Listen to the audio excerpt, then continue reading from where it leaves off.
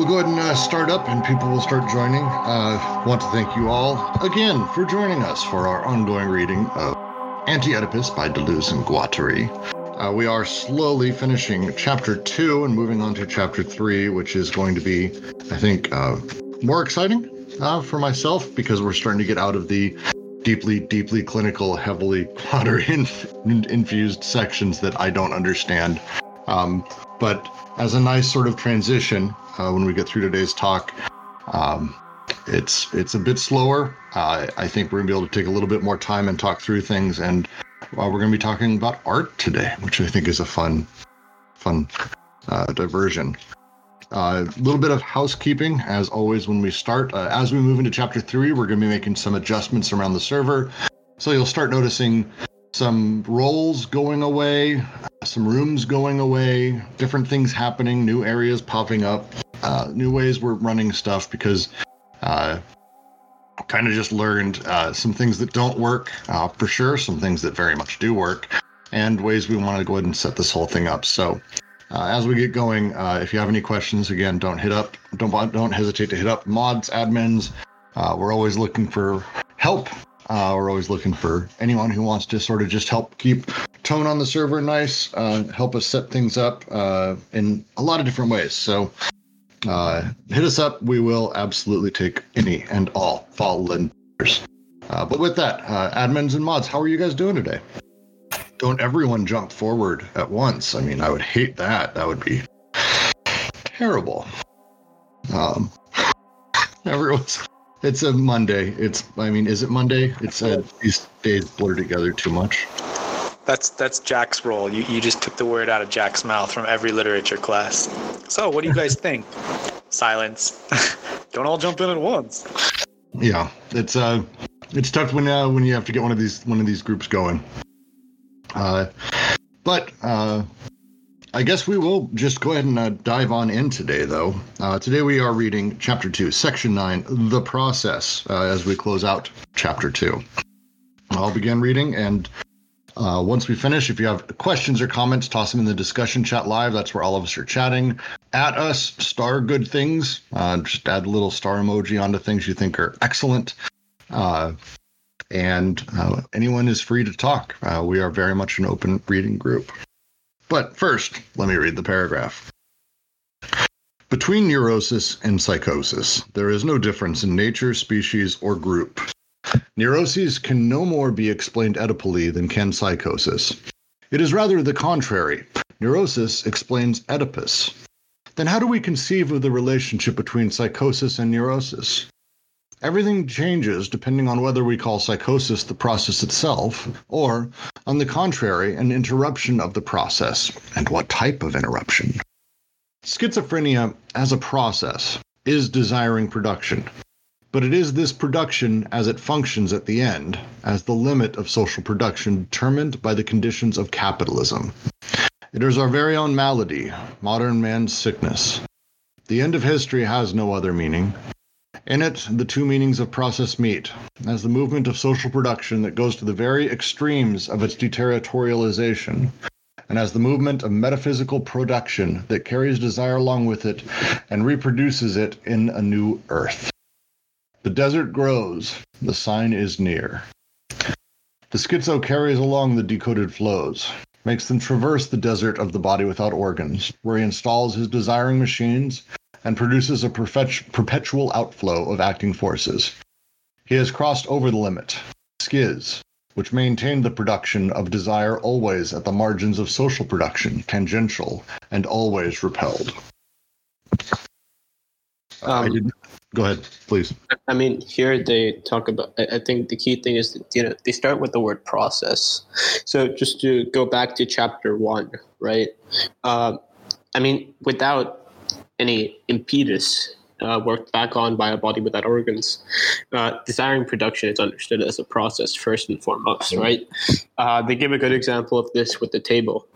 So the schizophrenic table that's constantly being produced and it never reaches the product identity of a table. It's in the process of becoming a table. It's never actually a table, because you need a body without organs to imply the disjunction in order for the product identity of the table to be given, right? So it's the process of continuing grafting on production onto production itself, which is how they understand a process. It's they describe the table as never being a complete table. It's never an identity of the table. It's just this grotesque thing. I can't describe it as well as they do. I think I'll try to have to get that quote back, but that's exactly what they mean by process, right? That idea that it's this constant becoming, in that sense, that has the process of production always grafted on.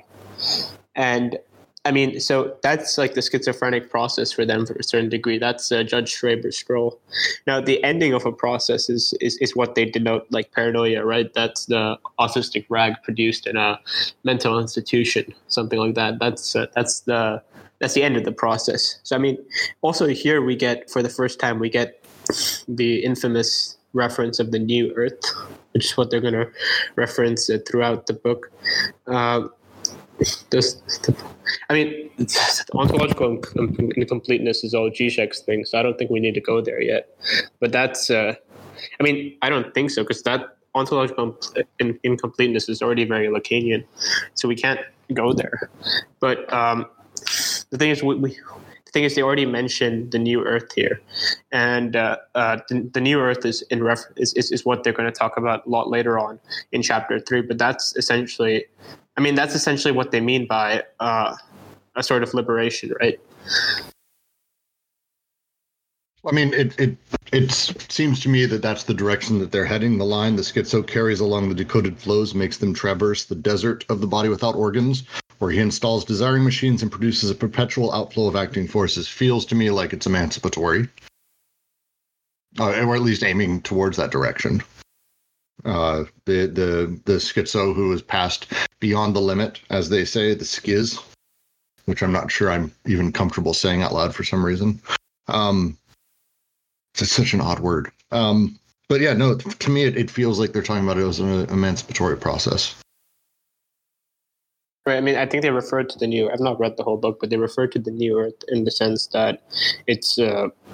It's what if you've seen that famous diagram, right? The way they surgically replace dialectics with psychoanalysis and stuff like that. The diagram on 287 shows like that's the process of the flows being decoded to the new Earth. They say that the nightmare for any society is the decoded flow, because that's almost you don't have the sort of semiotics to understand what the hell a decoded flow is almost when you're listening to a schizophrenic speak. So.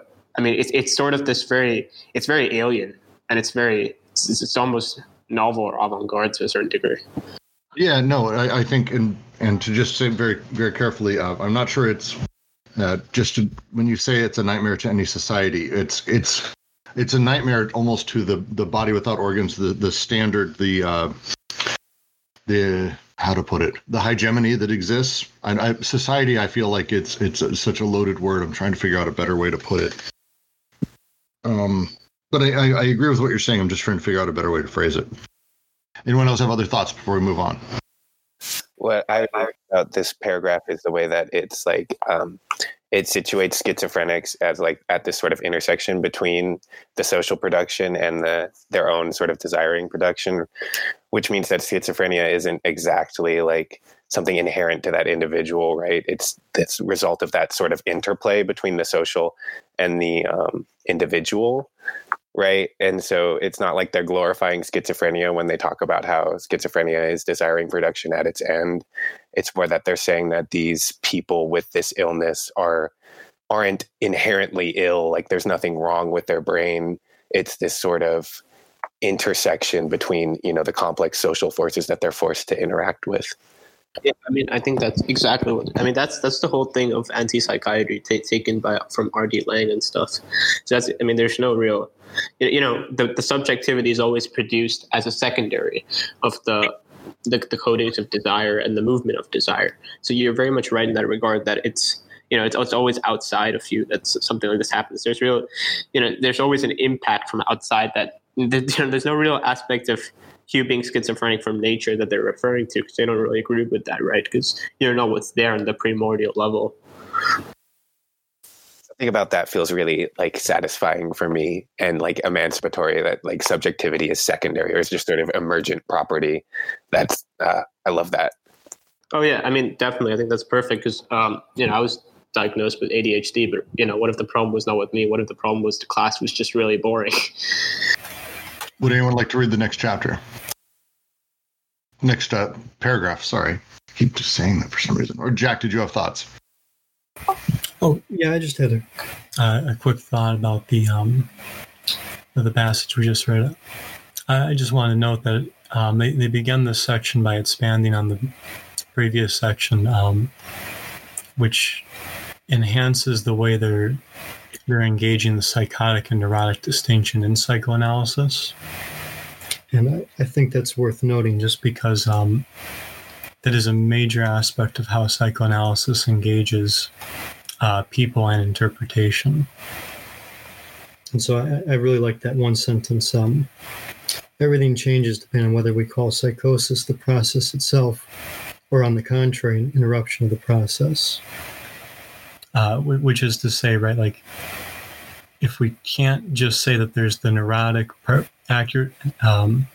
who should participate in a certain Oedipal process, and that's a way of trying to get them to participate in that process, as opposed to the psychotic whose ego is subservient to the id and engages in a process that's beyond all this, right? Or rather, that can only fit into the Oedipalization by means of making it sort of like Oedipally related and therefore Oedipally divergent and therefore a threat, right? To kind of displace the psychotic in a sense. I like that they go so far as to say that it's really just a means of understanding the process of desiring production, as opposed to trying to demarcate the neurotic and psychotic. It's actually something to think about. I like that. Would anyone like to read the next paragraph, or should I just jump forward? Actually, I wanted to bring up another point that was happening in the chat. Please. I mean, with regard to subjectivity, right? I mean, it's not so much that, like the Althusserian notion of subjectivity, ideology conceives of itself as in, it's conceived of itself in terms of Althusser. Althusser would conceive of ideology as the individual living a false reality, right? They have this great line from Wilhelm Reich, right? That the Marxists, Wilhelm Reich didn't look at it in the sense that the Marxists were tricked, right? He looked at it that the Marxists, not the Marxists. Wilhelm Reich didn't look at it that the people, during times of fascist Germany were not tricked, right? Like an Althusserian Marxist would say something like, "Oh, they were tricked. They were living this false reality, right? They had the glasses on." That's very much different and very orthogonal to what Deleuze and Guattari are saying here. Their conception of ideology is completely opposite, in my opinion, to someone like Althusser, because Althusser would say it's this idea that the masses were tricked, they were living the false reality, they were wearing the glasses, right? What Deleuze and Guattari are saying, no, they very much, because this is the material level, this is the level of purely immanence, they're going to say that no, they very much desired their own repression, right? It's not that they were tricked into repression, they desired their own repression. All right, I'm going to go ahead and read the next paragraph and we'll move on. The schizo knows how to leave. He has made departure into something as simple as being born or dying, but at the same time his journey is strangely stationary, in place. He does not speak of another world. He is not from another world. Even when he is displacing himself in space, his is a journey in intensity around the desiring machine that is erected here and remains here. For here is the desert propagated by our world, and also the new earth, and the machine that hums, around which the schizos revolve. Planets for a new sun. These men of desire, or do they not yet exist, are like Zarathustra. They know incredible suffering, vertigos, sicknesses. They have their specters. They must reinvent each gesture. But such a man produces himself as a free man, irresponsible, solitary, and joyous, finally able to say and do something simple in his own name, without asking permission, a desire lacking nothing, a flux that overcomes barriers and codes, a name that no longer designates any ego whatsoever. He has simply ceased being afraid of becoming mad. He experiences and lives himself as the sublime sickness that will no longer affect him. Here, what is? What would a psychiatrist be worth? So I think this, like the top sentence of this paragraph seems to be building off of the concluding one from the preceding, which is to say, the skits maintain the production of desire always at the margins of social production, which leads into like the schizo knows how to leave. So this seems to be speaking once again to the role of desiring production and those who are participating in this, sort of like the way Zarathustra participates in the going down and the going up of man, right? The rising down, the rising below. With man as like the line in between the Übermensch and what is preceding man. But in the same way, it seems to be something similar that the schizo, or what Freud would call like the psychotic, has a way of getting outside of the margins of social production, and therefore perhaps even breaking through social repression. Yeah, I think it's fair to say, I mean, they don't deny something like the Lacanian symbolic order, right? What Lacan called the symbolic order. They don't deny that. But they say that the schizo is outside the symbolic order, which is, I think, a key thing for them. The audio recordings are recorded on SoundCloud, by the way. But the schizo is outside the symbolic order, and so that's why that whole idea of the decoded flow and being the nightmare of societies, it's almost it's incomprehensible to a certain degree. I mean, I think this idea of like this free man thing, I think it's explained best when they talk about the inclusive disjunctions on the body without organs, that notion of the either or. The schizophrenic who could situate themselves as being transsexual and all that, being, having all those possible disjunctions on the body without organs. I mean, possible is not the best word, but potential disjunctions on the body without organs.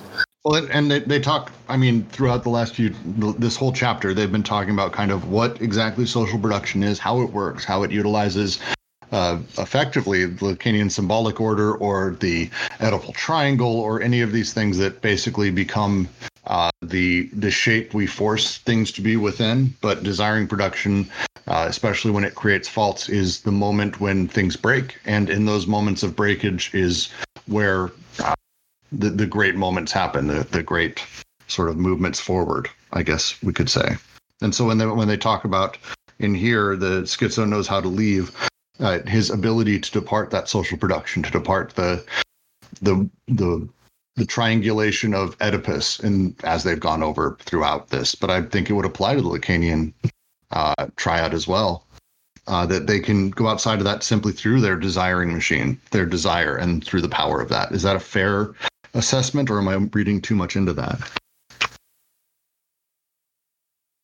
But it's not. I don't think it's their conscious will, right? There's no real will. No. I'm not saying that they've gone, excellent, here's what I'm going to do today, like sat back and decided to be schizo, but more that by nature of not, effectively by nature of not caring about any symbolic order.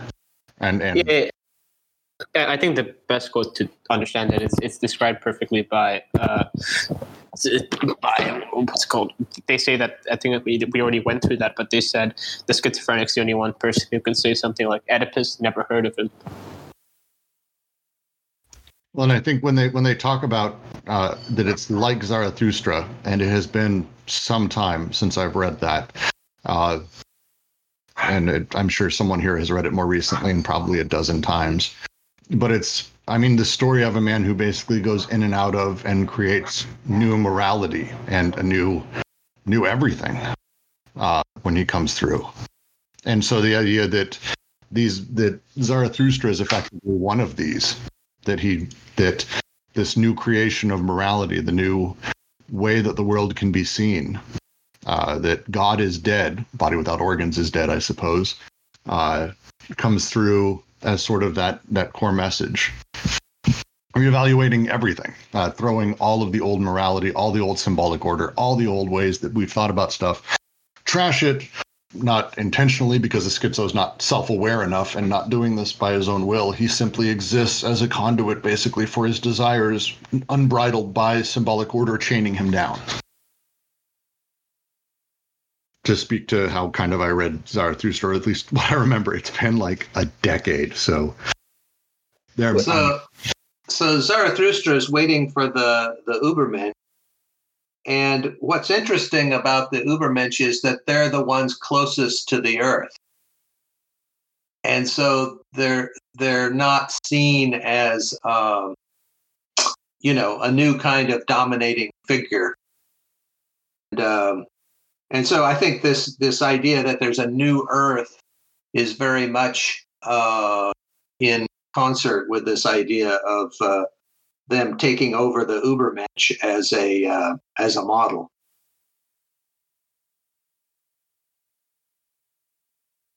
I'm going to ask a related question. Sorry to jump in. So the Ubermensch are seen as closer to the Earth. Again, been too long. Can you expand on that? Well, when Nietzsche came up with this idea, later interpreters said that they were the supermen, right? Right. And so then a lot of the commentaries debunk that idea that the Ubermensch was some kind of Superman. Actually, I like a science fiction book called The Game Players of Zan. And I can't remember the author of that, but in that the author gives a picture of what the Ubermensch might have been like, kind of in the 1960s, as a kind of like next thing along the evolution of humanity. And so that's the kind of idea that Nietzsche had, which was, if Darwinian evolution is true, then there has to be the next evolution of humanity. What is that like? And his idea of it, interestingly enough, was that those people who are the Ubermensch are going to be closer to the Earth, not lost in fantasies of power of controlling the Earth. All right. Okay. So, because and I know there's a lot of different ways of reading Nietzsche. But the idea of the Ubermensch being a bridge between the animal side and what he called the man side, the side that lived inside of ideas, interesting. I think just to make a quick point before Varun jumps in, I think I want to be careful there because I don't know if Nietzsche is a Darwinian in the sense that the Ubermensch, I don't think it's something biological. Like what I remember from book one of the text is that Zarathustra comes down and he talks to a saint, and he leaves the saint after thinking to himself, what a lovely old man, if only he had known, or if only he had heard, since he has clearly not heard, that God is dead. And that sort of announces what is being left behind and the old way of going into the mountain and being an ascetic and doing that level of that work where he goes into the city and Zarathustra announces, he gives all these soliloquies. And what I recall is the Ubermensch is going to be what is beyond man. That is to say, that man is the line in between the Ubermensch and the animality, uncultivated animality. Thank you, animality. And what the Ubermensch effectively is overcoming man. Yes. Which is where. Well, so I think Darwinian may be the wrong term, but I think the meaning in it, because very much in Zarathustra it's intended to be like progress. So it may not be directly Darwinian, but the idea is the Ubermensch is an evolution, not in the sense of directly Darwinian style evolution, but it is the next step in sort of a journey. He very much talks about that inside of the book. I mean, that's something I definitely remember. So it may not be directly Darwinian, but it's definitely a thing of progress in the same way that you could say the Hegelian dialectic is intended to be about the progress of ideas and the process towards something better. It's similar. I know I just mixed Hegel and Nietzsche, and now I've got to be struck down by someone in philosophy for what I've said, but just like as a comparison point. Yeah, I mean, Deleuze has this great quote on Nietzsche in his book on. I mean, Deleuze on his book on Nietzsche has a great quote about Hegel, where he talks about how Nietzsche didn't know Hegel in the sense that he was a critique of him, because he was affirmation, right? If the affirmative force, it ignores the dialectic completely, so, then you don't even need to read Hegel. But anyways, I mean, that's not a dig at Hegel. It's just the way, Nietzsche had probably never even read Hegel based on. No. I was not trying to make an actual line between them. I was just trying to make right the concept, the idea of using the word Darwinian. I don't think is necessarily bad. I think the term is. It's the lines, just to read directly, because I pulled it up, the prologue to all of it. I teach you the overman. Man is something that shall be overcome. What have you done to overcome him? That concept of progress and that we will continue to move forward, I think is I think it's okay to say Darwin. But right now, maybe we're more semantics than anything else. Yeah, I don't know. Anyways, so someone mentioned model. I think when you ask this question of modeling, I think we need to be very careful with regards to them, because, indifference and repetition, that book's a critique of representation. And I see Anti-Oedipus as a direct continuation of that critique of representation. So to say something, as a model for something, aren't we back in this strange kind of representation, right? It's like you can take Judge Schraber, for example. The movement that Judge Schraber makes, but by taking Judge Schraber and saying Judge Schraber's in the process of desiring production, they're not saying that we're all secretly like Judge Schraber. It's just that Judge Schraber is this way that we're all represented under. No. That would be too, that would be too Freudian for them. So they won't say something on that. What they mean by models, what they mean by saying someone's like something is something completely different. They mean that, it's not that we're all secretly schizophrenic. It's the sense that, the flows can be physically, it's all material. The flows can be physically moved in a certain way to make us, either paranoiac, or to be moved in a specific way to make us match that state. It's more about these different states or modes of being that they're referring to when they say they're like something, rather than they represent the other person. They're saying that there's a specific mode of being that they've been transformed into, right?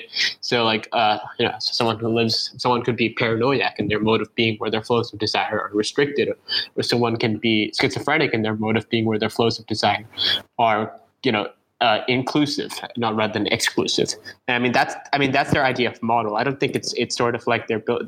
So we need to be very careful when we say like, even when they say the word like, we need to be very careful when we're analyzing that. Well, and I also want to just go in the section here that speaks to me and that I've read a few times even as you've been talking, and I apologize for that, is these men of desire. They know incredible sufferings, vertigos, and sicknesses. They have their specters. They must reinvent each gesture. But such a man produces himself a free man, irresponsible, solitary, and joyous, able to say and do something simple in his own name without asking permission. That does actually feel to me as though it is very much in reference of kind of how I interpreted Übermensch as a concept with Nietzsche. Not to go back to Nietzsche and just keep beating this dead horse. Haha, get it? But it's maybe not. But that section is very much this speaking towards that idea of the. It was a funny joke. I don't care. It was a funny joke. But the idea that he produces himself a free man, that he doesn't have to ask permission. He's able to do something simple in his own name, is again speaking towards that emancipatory. The emancipatory power of the whole thing.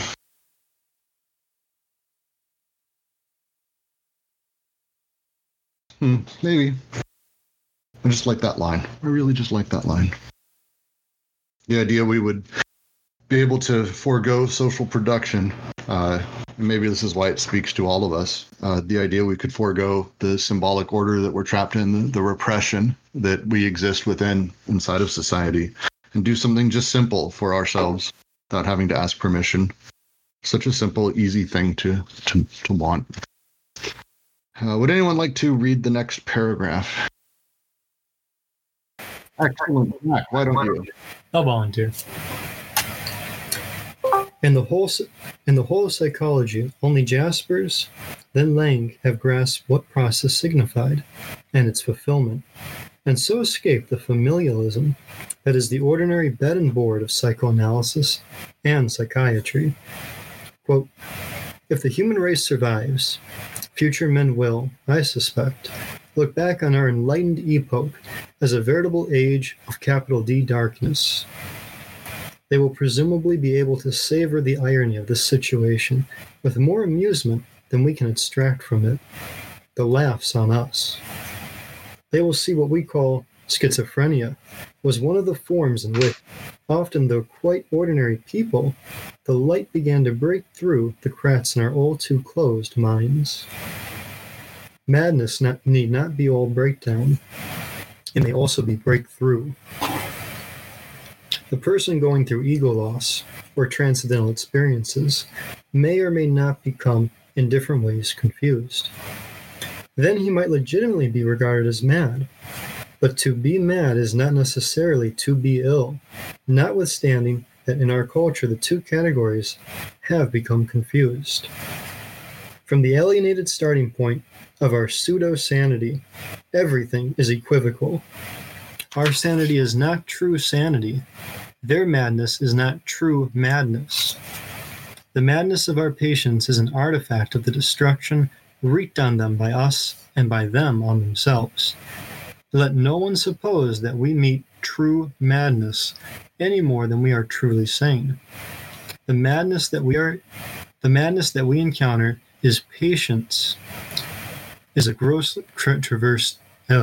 madness that we encounter in patience is a gross travesty, a mockery, a grotesque caricature of what the natural healing of that estranged integration we call sanity might be. True sanity entails, in one way or another, the dissolution of the normal ego. End quote. I think I would like to just read the footnote to this, because I think it explains some of this very well. In a closely connected sense, Michel Foucault announced, perhaps one day, one will no longer know clearly what madness really was.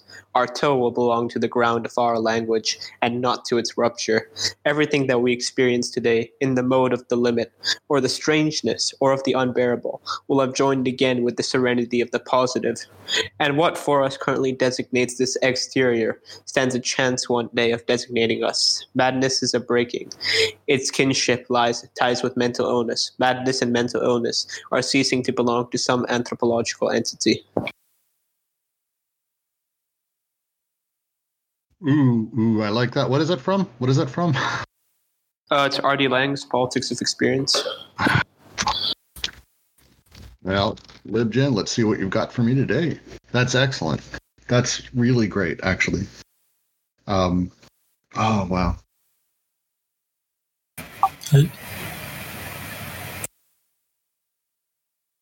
So Foucault and Derrida had this argument about madness, which is very interesting. And in that argument that they had, the question was whether madness is inside of reason or outside of reason. And so what's interesting about this argument is that it's seeing madness as the transition to the Übermensch, to the next stage of humanity. And certainly that's probably true, that if there was a next stage of humanity, then to us it would look mad.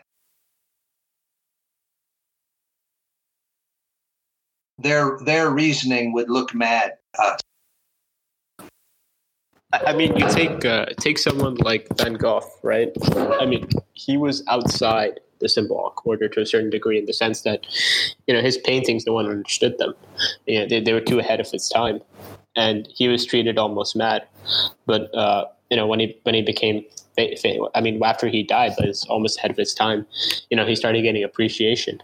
I see something very similar to that, to what they're talking about here. You could even tie it back to something like Plato's Cave.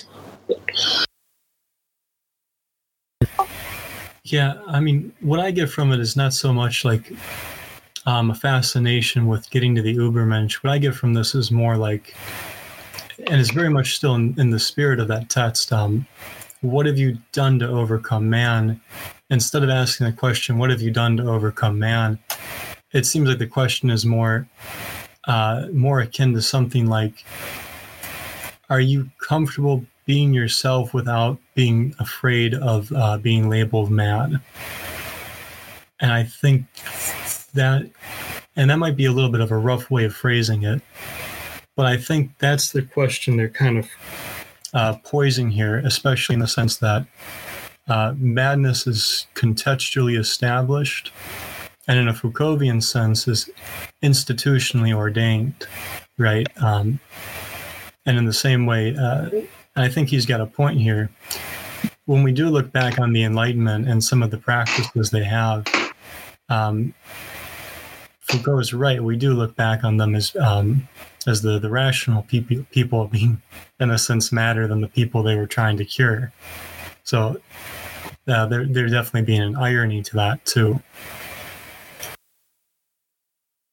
Right. I see this entire section to a certain degree, almost them describing like the avant-garde or something like that.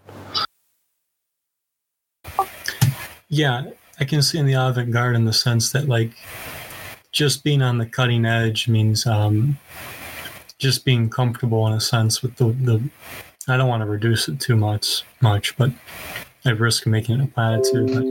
But being in the avant-garde doesn't mean trying to get ahead of the curve. It just means kind of doing the work you're already inclined to do in that, right?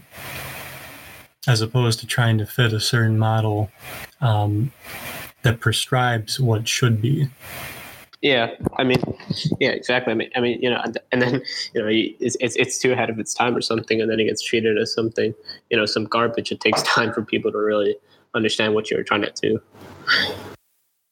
Well, and I've always taken this section. Again, this whole everything from here on out becomes parts that I really like because it's on the more poetic side of things. But this paragraph very much I've taken to be talking through essentially that schizophrenia is causal of the social repression coupling with a person's desiring machines, ultimately forcing them to break that.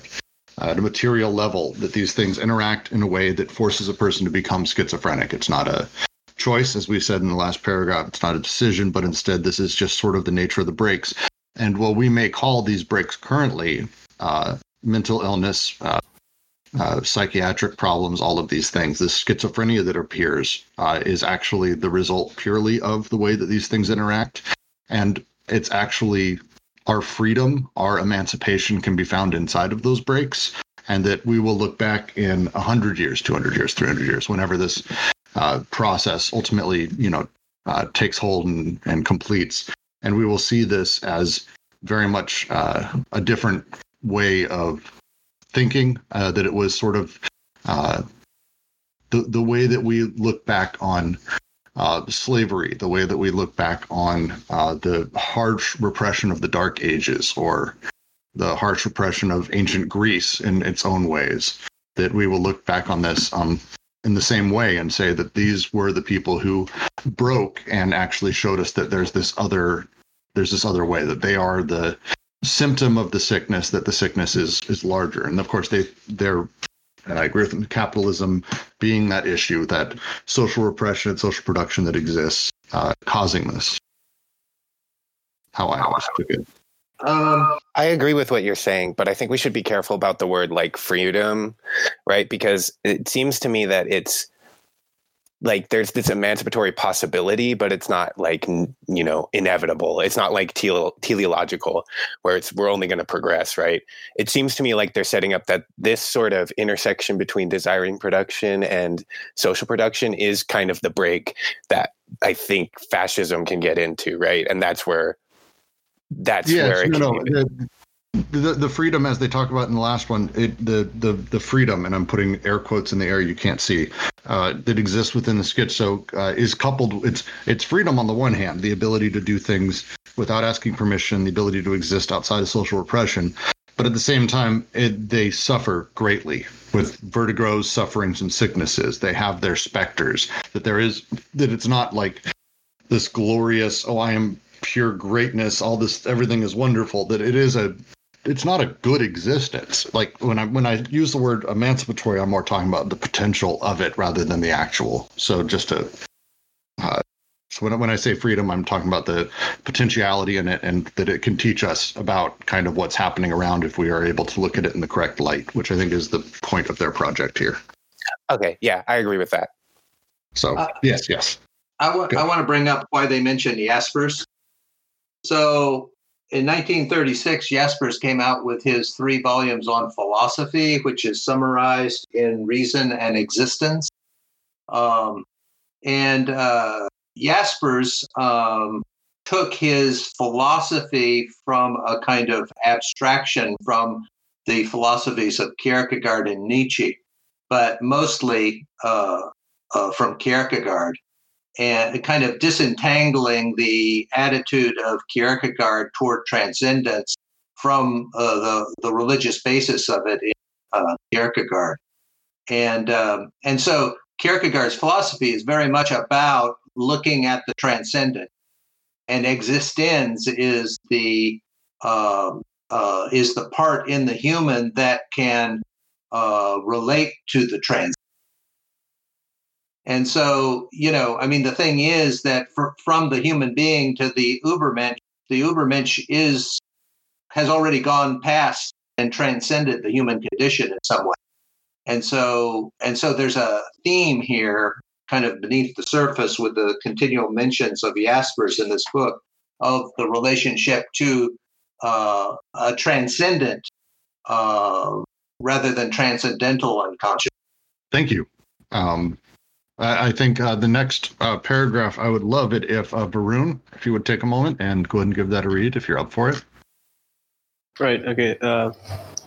This is about the painter, British painter William Turner. He was part of the Romantic movement, whatever. It's referring to how his painting got more and more incomprehensible as time went on, right? It became almost more and more experimental. So I think what they when they reference London is actually, I think, pretty sure they're referencing the Tate Museum. So I think they have the biggest collection of Turner's paintings. They do. The visit to London is our visit to Pythia. By the way, Pythia is I don't know if any of you guys have read Oedipus Rex, but Pythia is the Oracle of Delphi, as famously seen in Oedipus Rex. Turner is there. Looking at his paintings, one understands what it means to scale the wall and yet to remain behind it, to cause flows to pass through without knowing any longer whether they are carrying us elsewhere or flowing back over us already. The paintings range over 3 periods. If the psychiatrist were allowed to speak here, he could talk about the first 2, although they are in fact the most reasonable. The first canvases are of end of the world catastrophes, avalanches, and storms. There's the famous piece, The Slave Ship. I think it's a good example of that. That's where Turner begins. The paintings of the second period are somewhat like the delirious reconstruction or the delirium Heights, or rather, where it is on par with a lofty technique inherited from Poussin, Lorraine, or the Dutch function. But something incomparable happens at the level of the paintings of the third period. Sorry, you skipped a line. Oh, sorry. Yeah. The world is reconstructed through archaisms having a modern function, but something incomparable happens at the level of the paintings of the third period. In the series, Turner does not exhibit but keeps secret. It cannot even be said that he is far ahead of his time.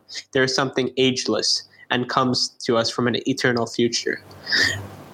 or flees toward it. The canvas turns in on itself. It is pierced by a hole, a lake, a flame, a tornado, an explosion. The themes of the preceding painting start to be found again here. Their meaning changed. The canvas is truly broken, sundered by what penetrates it.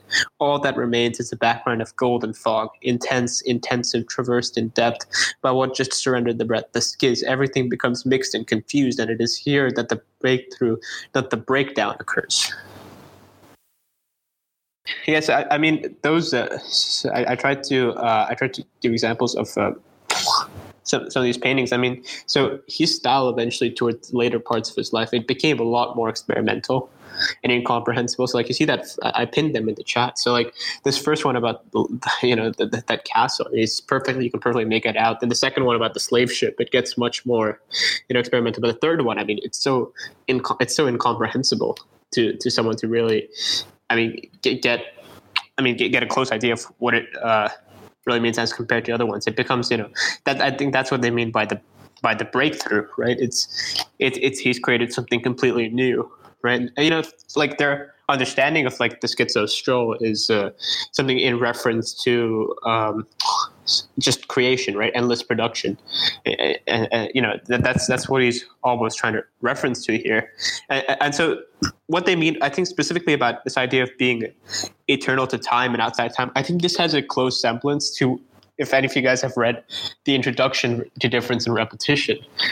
Deleuze talks about the untimely, and he references like a novel by Samuel Butler, which actually first appears in a lecture given by Raymond Rouillet.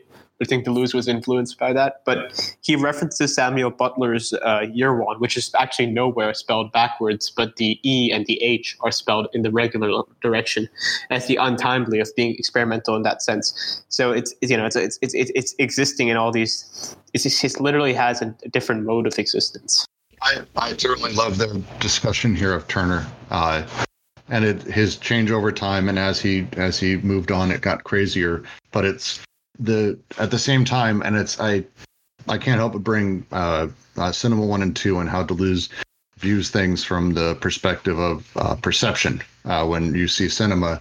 And I look at these paintings and I see the same things very much when you're talking about his earlier works with the castle, and it's so specific and concrete that you are looking at a castle with a few horses. And it's not even actually how, if you see that castle in real life, it's not actually how it feels to see that castle. Whereas the third picture is a sun setting over a lake. And it's an amazing piece to see. And I think it comes through even in the online image very well. It is how it feels to see a sun setting over a lake. Yeah, I mean, there's an amazing perceptive quality to it that is just amazing. I don't want to get super into this right now, but there's a really great lecture you can find that Deleuze gave on Spinoza, on how he differentiates Spinoza's aspect of capital I idea as being representational, and the capital A affect that Spinoza calls affect being non-representational, and it goes hand in hand with some of this. I think it's a great lecture to check out with regards to something like this. Yeah, and at some point I think we're going to have to do a reading of Bergsonism. We're trying to set up for Cinema 1 and 2, and I think all of these just apply, but it's really worth, if you get a chance, if you head to the museum's website. Oh, God damn it, dropped my brain. Name the museum, Varun, please. Tate in London. Thank you. It has the biggest collection, I think. If you happen to be in London, it's absolutely worth going. If you happen to be online, they have everything online, and it's worth going through and looking through. All of Turner's works are there, and there are a few that are, I just find them just completely beautiful. Just beautiful.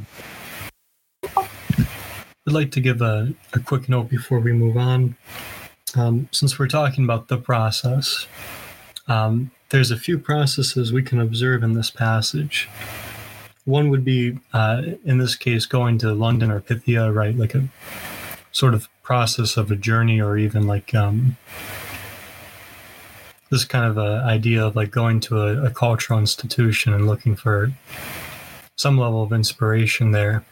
But There's also the process of creating paintings in that. If you very often we hear artists and writers, whether they're academic or not, talk about the creative process and what they do to do these works. But I think the process they focus the most on here is the sort of the process in Turner's work, which seems to be the progression from these three waves, the first being like a depiction of like a sort of intense, almost catastrophic nature. Things like avalanches, right? So very intense sort of, I don't want to call it floodings, but fluxes of movement and mass, to an almost anachronistic way of looking at things in modernity, right? Like, so like, I think we were talking about the castle that we find in our contemporary world today, and this, like, Deleuze calls it an archaism. I would call it almost anachronistic in the sense that it doesn't belong, but there it is. And in that sense, it can be also understood as archaic and part of a historic materiality. And then the third phase being this way that this is all, right, so it's a movement out of a sort of catastrophic flows of nature, out of into sort of an anachronistic landscapes, in that, into a sort of like a reevaluation of the two, and a sort of at the level where the form of the canvas breaks. That is to say that one goes beyond the medium in a sense, but one, I think to be clearer there, they go beyond the ideas that come with the medium or the forms that are given to them. Like an easy example of this from a literary perspective would be E. Cummings' engagement with sonnets. But I think that third movement in this process of the creative process at this like larger long-term sense is kind of critical in this paragraph. Right, I mean, you can name like hundreds of like artists and stuff, like the big ones like Marcel Duchamp, for example, right? He's also mentioned a couple times in this, like Joseph Cassuth, all those people. But also, just before we move on, just point out the language once again that they use at the very end. Everything becomes mixed and confused, and it is here that the breakthrough, not the breakdown, occurs. The breaking moments of these machines and of the repression, they've talked about how it happens many times throughout this chapter. In this specific section, they are hammering home the idea that when these breaks happen, they are not breakdowns, they are breakthroughs, that they are moments where we're able to see light shining through from whatever that may be. Plane of eminence would be my guess, but everyone's got their thoughts. I'm going to go ahead and read the next section, and we'll just keep charging ahead because it continues, I think, mostly these same thoughts. Strange Anglo-American literature, from Thomas Hardy, from D.H. Lawrence to Malcolm Lowry, from Henry Miller to Allen Ginsberg and Jack Kerouac. Men who knew how to leave, to scramble the codes, to cause flows to circulate, to traverse the desert of the body without organs. They overcome a limit. They shatter a wall, the capitalist barrier. And of course they fail to complete the process. They never cease failing to do so. The neurotic impasse again closes. The daddy-mommy of Oedipalization. America, the return to the native land. Or else the perversion of the exotic territorialities. Then drugs, alcohol, or worse still, an old fascist dream. Never has delirium oscillated more between its two poles. But through the impasses and the triangles, the schizophrenic flow moves, irresistibly. Sperm, river, drainage, inflamed genital mucus, or a stream of words that do not let themselves be coded. A libido that is too fluid, too viscous, a violence against syntax, a concerted destruction of the signifier, nonsense erected as a flow, polyvocity that returns to haunt all relations. How poorly the problem of literature is put, starting from the ideology that it bears, or from the co-option of it by social order. People are co-opted, not works, which will always come to awake a sleeping youth, and which never cease extending their flame. As for ideology, It is the most confused notion because it keeps us from seizing the relationship of the literary machine with the field of production, and the moment when the emitted sign breaks through this form of the content that was attempting to maintain the sign within the order of the signifier. Yet it has been a long time since Ingalls demonstrated, already apropos of Balzac, how an author is great because he cannot prevent himself from tracing flows and causing them to circulate, flows that split asunder the Catholic and despotic signifier of his work, and that necessarily nourish a revolutionary machine on the horizon. That is what style is, or rather the absence of style, asyntactic, agrammatical, the moment when language is no longer defined by what it says, even less by what makes it a signifying thing, but by what causes it to move, to flow, and to explode. Desire. For literature is like schizophrenia, a process and not a goal, a production and not an expression. I think there's a couple things here. I mean, there's some elements from the logic of sense also. There's some elements from difference and repetition. There's some elements even from like their future works in 1,000 Plateaus and stuff. They start by giving the examples of, like the beat poets, for example, like Allen Ginsberg and Jack Kerouac and stuff. And I wonder. I think there is an interesting discussion also to be had about the fact that they pose about literature. I think Kerouac and Ginsberg and people like Burroughs. I think their books were banned a lot back in the U.S. at a time like that because it was apparently. Yeah, I'm pretty sure part of it they're talking about that too. But I mean, specifically this idea that writing is not expressive. I think this is best understood in that. And if you guys have read that opening chapter from 1,000 Plateaus, I'll just like to read it out now because I think it explains perfectly what they mean by that the book is not expressive, and it's specifically to do with the idea of that the book's not representational, right? They don't believe in that hermeneutics game that psychoanalysis plays, right? The book is not. It's not supposed to, you're not asking what does the book mean. You're asking what does the book do and what does the book have the potential to do. That's how art gains its meaning. The fact that it does something, right? It has some affect and it has a cause and effect to it. So we will never ask what a book means as signified or signifier. We will not look for anything to understand in it. We will ask what it functions with, in connection with the other things it does or does not transmit intensities, in which other multiplicities its own are inserted and metamorphized, and with what bodies without organs it makes its own coverage. A book exists only through the outside and on the outside. A book itself is a little machine. What is the relation, also measurable, of this literal machine to a war machine, love machine, revolutionary machine, etc., and an abstract machine that sweeps them all along? We've been criticized for overquoting literary authors far too much. And so that thing that they talk about in, ATP, this is essentially this idea of being non-representational, right? As soon as you ask this question of meaning, you start to go into transcendence, right? You get into Oedipus, you get into these paralogisms of transcendence, and you don't live purely under immanence as they want to understand these things. But I wanted to ask Kent Palmer specifically about, because I'm pretty sure there's a mention of reference to logic of sense here with that idea of that how they refer to nonsense, right? So I'm understanding it as the decoded flow being outside of the social order, outside of the symbolic order, and something that's it's the complete it's the complete alien to everything else.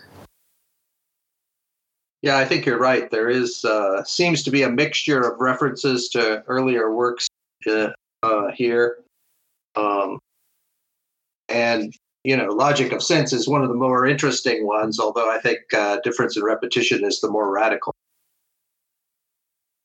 Right, but do you think they're using when they say nonsense erected as a flow, you think they're referencing it in the same way that they use nonsense in logic of sense? Yeah, so my reading of logic of sense is that the idea is that the unconscious is kind of there's a surface to it, and on that surface, it's like there's like we talk about virtual particles being created and destroyed. It's kind of like sense and nonsense are being created and destroyed on this surface, and so in logic of sense, they're focusing right on that surface, and they're saying, let's not go to the heights or the depths. Let's just focus right on the surface. and they use Lewis Carroll and his various works as their key to looking at the relationship between sense and nonsense. Right. I mean, so there's actually a line that I would like to pose for a deeper discussion, other than this idea of difference in repetition, like the non-representation of difference in repetition and logical sense. I think there's one key line here that refers directly to, social production. How poorly the problem of literature is put, starting from the ideology that it bears, or from the co-option of it by a social order. People are co-opted, not works, which will always come to awake a sleeping youth, and which will never cease to exceeding their flames. I mean, so I at least there's an interesting conversation going on in chat right now, but I think they're referring to the idea that, these books get banned, right? Like Howell went on Allen Ginsberg's Howell went on trial and stuff. So I'd like to hear what other people's thoughts are on this matter. Well, for me, the section that my brain sticks on is when he talks about the inability of all of us to be able to place literature inside of its production and attach it to production properly. And it's a thing the quote, "As for ideology, it is the most confused notion because it keeps us from seizing the relationship of the literary machine with the field of production. And the moment the emitted sign breaks through this form of the content that was attempting to maintain the sign within the order of the signifier." I mean, this is one of the things, of course, Zizek in his book very much hammers on and really goes after loose work because it's kind of antithetical to what Zizek's. Yes, I know, Varun. Fuck Zizek, you don't care for him. But I think it's an interesting concept to actually talk about the literary machine, to talk about it as though it's one of these apparatuses that is generating literature, and that we are unable. It keeps us, I think he's talking about the royal us, from seizing the literary machine with the field of production. I really like that idea that we're unable to do that except for talking about it in terms of the medium. He's earlier and later on in this book, we'll talk about film, and he goes on quite a bit to talk about film. But going through all of these different mediums and talking about kind of their signifiers, their meanings, and all of those things, the ability for us to or sort of talk about the literary machine itself and what it's producing in terms of meaning outside of ideology, I think is an interesting concept. Just want to expand on a couple points there, especially as we're talking about the medium. This past Saturday, we finished our discussion of William Blake's The Marriage of Heaven and Hell. And one of the things we discussed is the way that, so I'm not going to go too far into it because it's a very dense section of the work. But Blake has this image where the narrator takes an angel to their eternal lot, which is supposed to be, in a way, sort of like their sort of eternal fear and anxiety, right? In the same way that we question is our eternal lot heaven or hell? In this way, the narrator is showing a kind of hell to this angel. And part of that hell includes dragging a skeleton holding Aristotle's Analytics, which I think could most readily be not just the Organon, but I think more appropriately the Poetics, which is to say that there's this way we engage literature where we try to pick apart a text through the mode of form and through the more mode of like a sort of systematizing, so as to talk about the schema and move away from the work itself, or at least that can be the risk of it. And I think that's kind of what I'm seeing in Deleuze here, is that there's talking about the novel as form, and then there's talking about Malcolm Lowry's Under the Volcano and what he's doing in this particular text. I'll also say, just to give a final thought, I like what Deleuze is saying too here, because it's not just the process, it's not just the creative process of developing the text. It's also like music, right? Like the process of listening to music, the process of reading the text. that includes levels of reflection, of interpretation that the reader or the audience actively engages in the same way that the musician is actively producing notes and actively producing things in connection with form, but that are not simply the form itself. In the same way, I would say that even when we read this text, we're engaging in that level of interpretation, and I think that's important to the point of people being co-opted rather than text being co-opted, which is to say that people's interpretations are the states much more so than the texts themselves. Right. I mean, like actually me and Rick were talking about this earlier, but like you take the example of, Robert Mapplethorpe, who was a famous photographer in the 80s, right?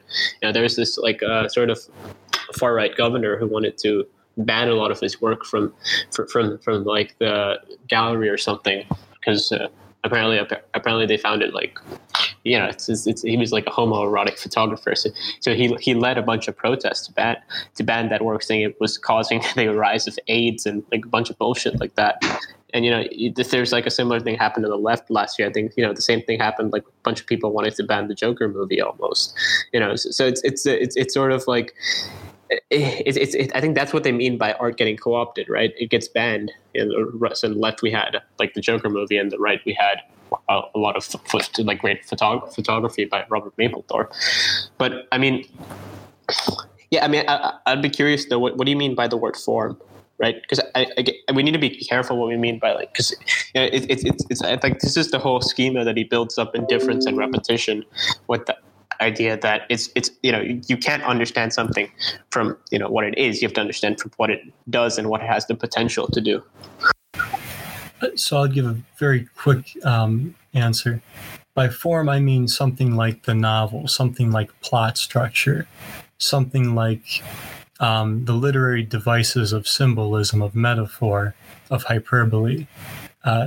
These are elements of form. These are elements of literary devices that we use to talk about the books we read. And so, like,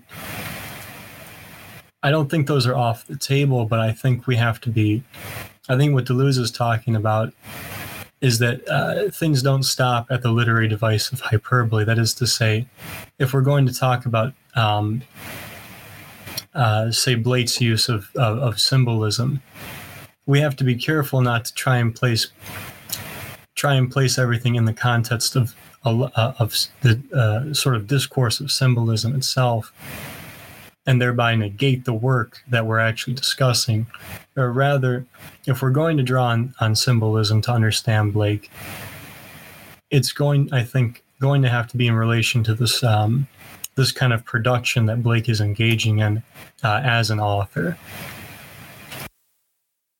Right. I mean, yeah, I think that's the whole Roland Barthes thing, and I think like a bunch of post-structuralist literary critics like Derrida would agree with you there. I mean, the key thing here though is that the book cannot be the book is not representational, right? The book is something that does something and produces an affect, right? That's the relationship between that, and a thing is only you can only understand the identity of a thing through the affects, or like the ontological condition of a thing through what it produces or what it has the capacity to produce. So I think I'll agree with you then. Wouldn't he? I mean, it seems to me that he's throwing all of these things that we're talking about, or that Jack just went through, under the sort of under the enveloping concept of the literary machine, that these things are, as a literary machine, these are the parts of the apparatus that ultimately generate literary, or that make that thing a reality. And that by when the admitted sign breaks through this form of the content that was attempting to maintain the sign within the order of the signifier, that's the moment that the desiring production happens. Or maybe I'm misreading. So that's why I use the example of Blake and the Analytics, where it tests about how to understand literary machines in Deleuzian terms, where it tests about how to understand literary machines. becomes the new medium of understanding literary machines, right? So now instead of reading Prometheus Bound and trying to understand what Aeschylus is doing, but also understanding what's going on when we read it and our interpreting of it and our engagement with the text, we start to rely on notions like, oh, well, this is Prometheus's hamartia, and so then this must be the Anagnorisis. And you start building this thing, and then you're like, oh, yes, so this must be Aeschylus warning us not to go against the gods. And like you can make that sort of argument and say, right, like the Greek tragedy is just working to sort of warn people what not to do. But the problem with something like that is then you get completely outside of the text, and now you're dealing with a very Aristotelian take on the text, which you can still argue for, but it's going to be difficult when someone comes back and says, actually, I think Aeschylus is saying we need to go against certain powers, right? I don't think Prometheus is really damnable, right? And so that kind of larger discourse I see is what Deleuze is talking about here. Okay, fair enough. Okay. Right. But I think at the very basic level, it's this whole idea that, you can't understand something to the transcendence of representation. You only understand it through its immanence. I think that's what he means by the book being like schizophrenia. Yeah, that's why people have to be co-opted rather than texts, because people plug into the text. Right. If you co-opt the text, then that becomes another representation. Yes. Okay, that makes a lot more sense. Because we're talking about how things plug in and out of each other, again, with the flows of desire, the flows of repression, flows of everything. And so, okay, that's starting to make a lot more sense to me. Thank you. I'd just like to mention, Blake also wrote a work called The Four Zoas, and it didn't get published during his life, and eventually Yeats was responsible for bringing it out. And this is a really amazing text, and it was written about the same time as Hegel wrote Phenomenology of Spirit, and so if you wanted to see a radical text that never, that was kind of like an aborted, because it never got published, because he knew that if he published it, so much trouble would occur because of that. If you want to see that radical kind of text, I recommend The Four Zoas. Yeah, and I mean, like, if you want to see like what they mean by literature happening, you can see it happening itself in this book itself, in my opinion, right? The book is written this book especially, and even 1,000 Plateaus more so to some degree, is written in a non-representational manner, right? You don't know who's talking, right? Is it the psychoanalyst who's talking? Is it the bourgeoisie? Is it the proletariat? Is it the clinician? Is it the madman, or is it the schizo who's talking? You don't really know. I mean, you can only understand who's talking based on their actions or what they have the potential to act.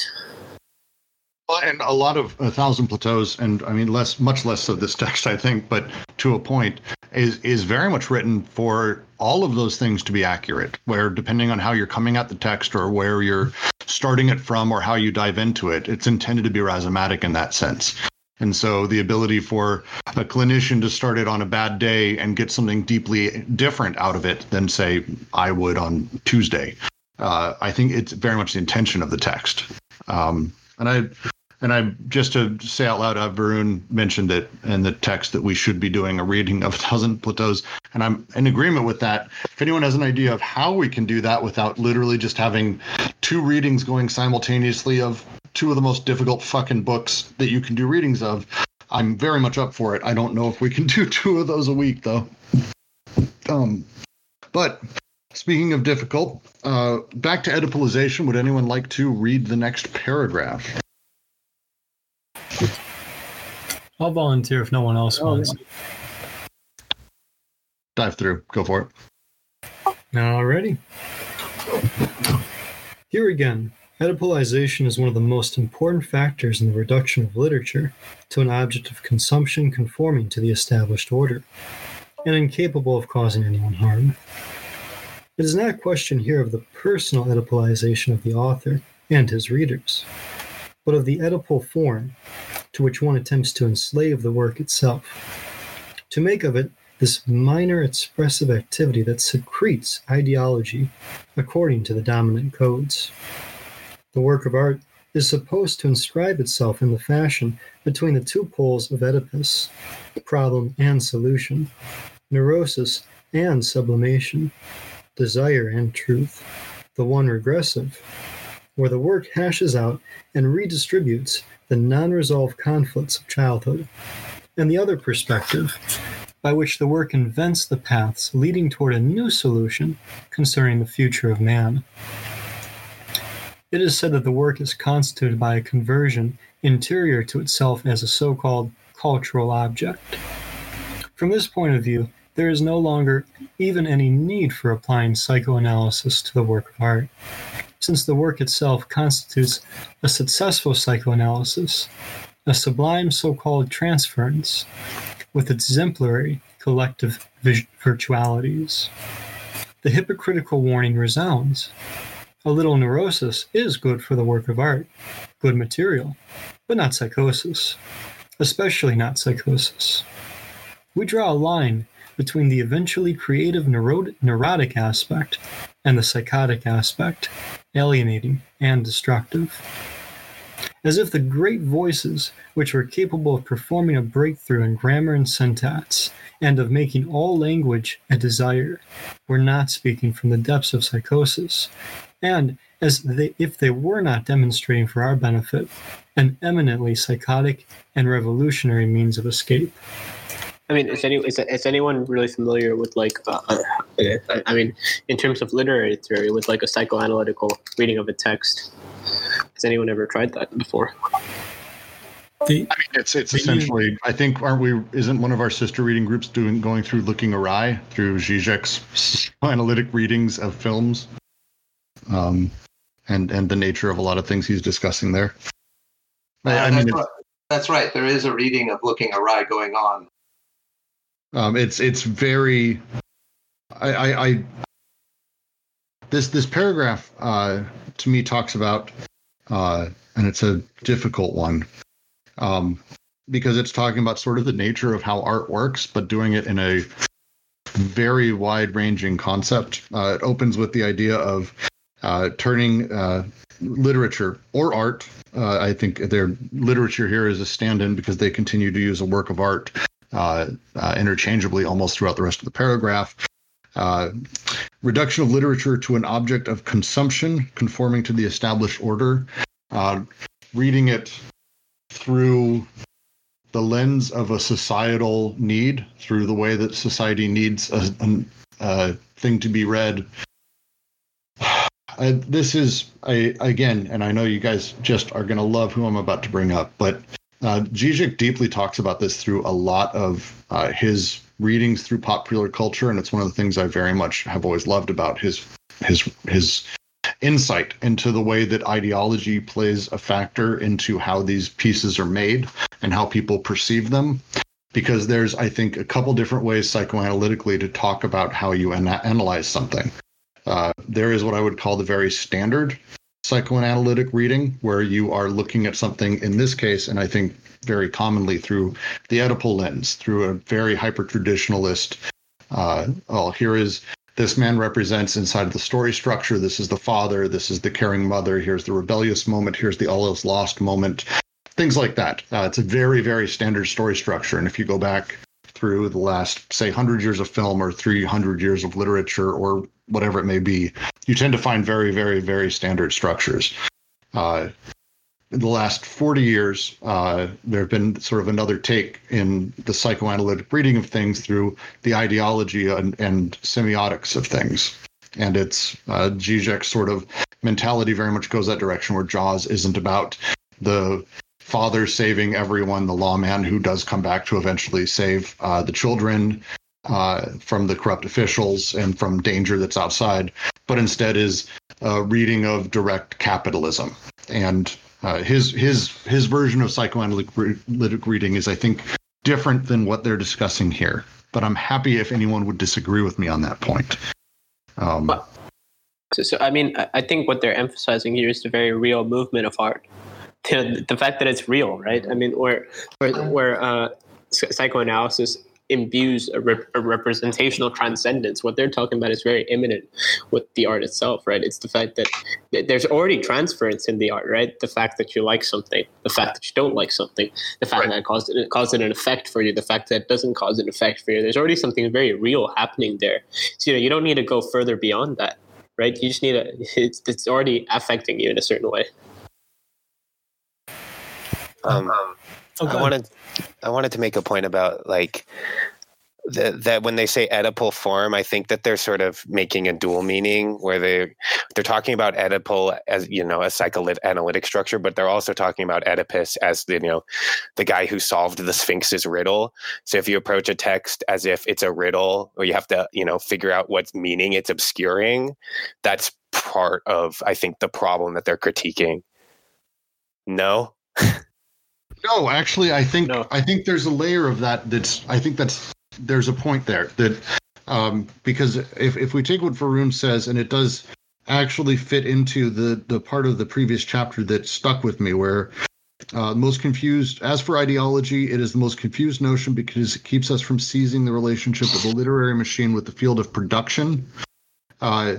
Because when we start actually doing the psychoanalytic analysis of art, even in Zizek's format of it, ultimately what we're doing at that point is we're actually separating the literary machine itself from the field of production by saying that it requires the analysis for it to become part of that symbolic order rather than it having its own pure immanence, which actually Varun's reading here, I think I can get on board with pretty quick, actually, the concept that, again, if we go back to the idea that they keep pushing, which is this is a materialist view of the world, deeply materialist, taking the Marxist sort of tradition and making it even more materialist than Marx did. Art and the immanence of it would be materialist as well. And therefore, the way it affects us doesn't need to be divined through semiotics and through symbols, but instead is directly something we deal with. Right. I mean, it's like, it'll be such a poor interpretation of a painting to go to the painting and measure, oh, look, this has this type of technicality of red. This has this type of technicality of blue. That's bullshit, right? It's not an analysis. Right.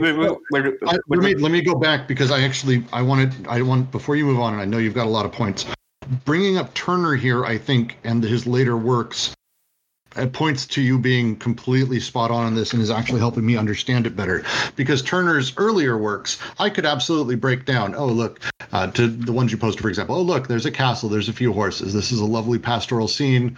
The castle's slightly in disrepair, but it's showing blah, blah, blah. And I could talk through the concrete nature of literally what's happening and maybe what it symbolically represents. But as you move into his later works, especially Color of Theory, or my favorite's Theory of Color. But if you just do a sun setting over a lake, the reasons it has the emotional power it has when it connects with you. I like to tell the story of there's an artist, and I always fucking get his name wrong. He does specifically color things. Giant paintings that are blue that transition slightly into red to giant colors. I will get his name later. It's beautiful. Rothko, thank you. Yeah, Mark Rothko. Yeah, I've seen some of his work. It's really great. I saw it in books, and I had people analyze it for me. I grew up in Denver. We didn't have Rothko sitting around. When I finally got to go to Chicago when I was young and I got to go to a museum and see it for the first time, I almost cried. It's the weirdest thing to explain. Now, I can't explain that, and there's almost no way that I think anyone can explain the sheer impact that painting had on me, and why it had that impact. To me, I would analyze it and just say, oh, it's because of the size. It's because you could see literally every stroke in the entire thing and the passion that went into the simplest of strokes. It's amazing.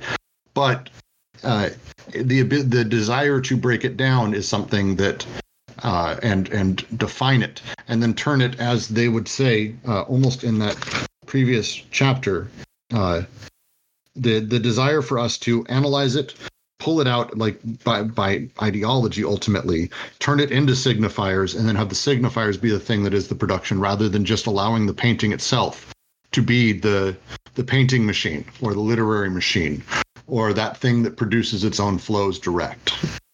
And I think I can get on board with that reading very quickly. Right. I just like to say that for me, the equivalent of Turner's later paintings in literature is Joyce's Finnegan's Wake, and so there you can see the complete breakdown of the form of the novel taking place, and then there's this kind of interesting anecdote about his practice, which was that he would just go through it and break the word, and take things that make sense and make puns out of them and so forth. So rather than writing continuously this stream of consciousness of dream, he had this practice of also just going in and taking something that makes sense and making a pun out of it or whatever. Anyway, I just think it's an excellent example. Yeah, I think the Finnegan's Wake's a perfect example for this, because that's Finnegan's Wake's doing a deterritorialization of the English language, and I mean not just the English language, but all language. It's a decoded flow to a certain degree, right? It's that avant-garde. But one thing that a lot of people don't appreciate about Finnegan's Wake is that it's a commentary on philology, because philology was this whole practice of going back and finding the roots of words in old Indo-European languages, and figuring out the tree of Indo-European languages. And Joyce, in writing Finnegan's Wake, put all of those roots into Finnegan's Wake. And so a lot of the things that don't seem to make sense in Finnegan's Wake are these Indo-European roots from different languages. Right. When I read Finnegan's Wake the first time, and maybe only time, I've read parts of it since. I had a friend who was a literary PhD, that kind of person, and I remember asking him about what I couldn't find certain words and what they meant. I was trying to define it, and he kind of chuckled and said, "That's the point." And I think he was being a dick at the time, but that sort of makes sense. Yes, that kind of person like you, Jack. Literary people. Yeah, that's what I was, and that's why it's a decoded flow, and that's why you hate it so much, Brooks. But I mean, that's also, you see that in Burroughs too. I liked it. It was just I didn't get it at the time because it's a weird book to read.